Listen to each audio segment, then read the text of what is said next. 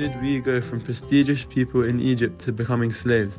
At the beginning, Yosef was Pharaoh's right-hand man, and in Egypt, the Jewish nation was growing at unbelievable rates. People were having 6 kids at a time. There was something about us needing to be in Egypt to grow as a nation. This made the Egyptians worried, as they thought the Jewish people would outgrow them and attack them, so they needed a plan to get rid of the Jews. Pharaoh, who was very close to Yosef, suddenly turns his back on Yosef, even though Yosef saved the Egyptian people. Pharaoh liked the Jews, but he changed his mind because all the Egyptians would have turned against him and he would have been overthrown.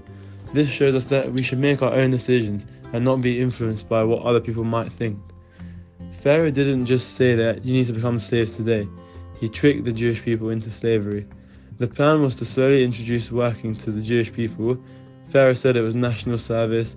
He himself and all the Egyptians are doing it, so everyone must help with building, and he also promised a payment, but he never paid. Then Pharaoh gives another job and another task. Build this, build that.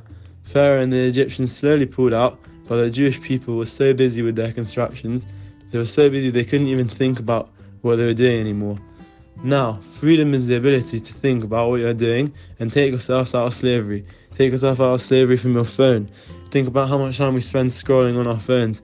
And if you're busy at work all day, try and take yourself out.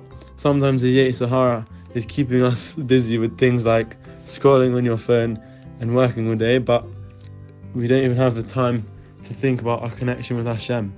Also, every second you talk about the story of Egypt at the Seder table is a bigger mitzvah. So remember to talk about it as much as you can tonight. Chag Sameach.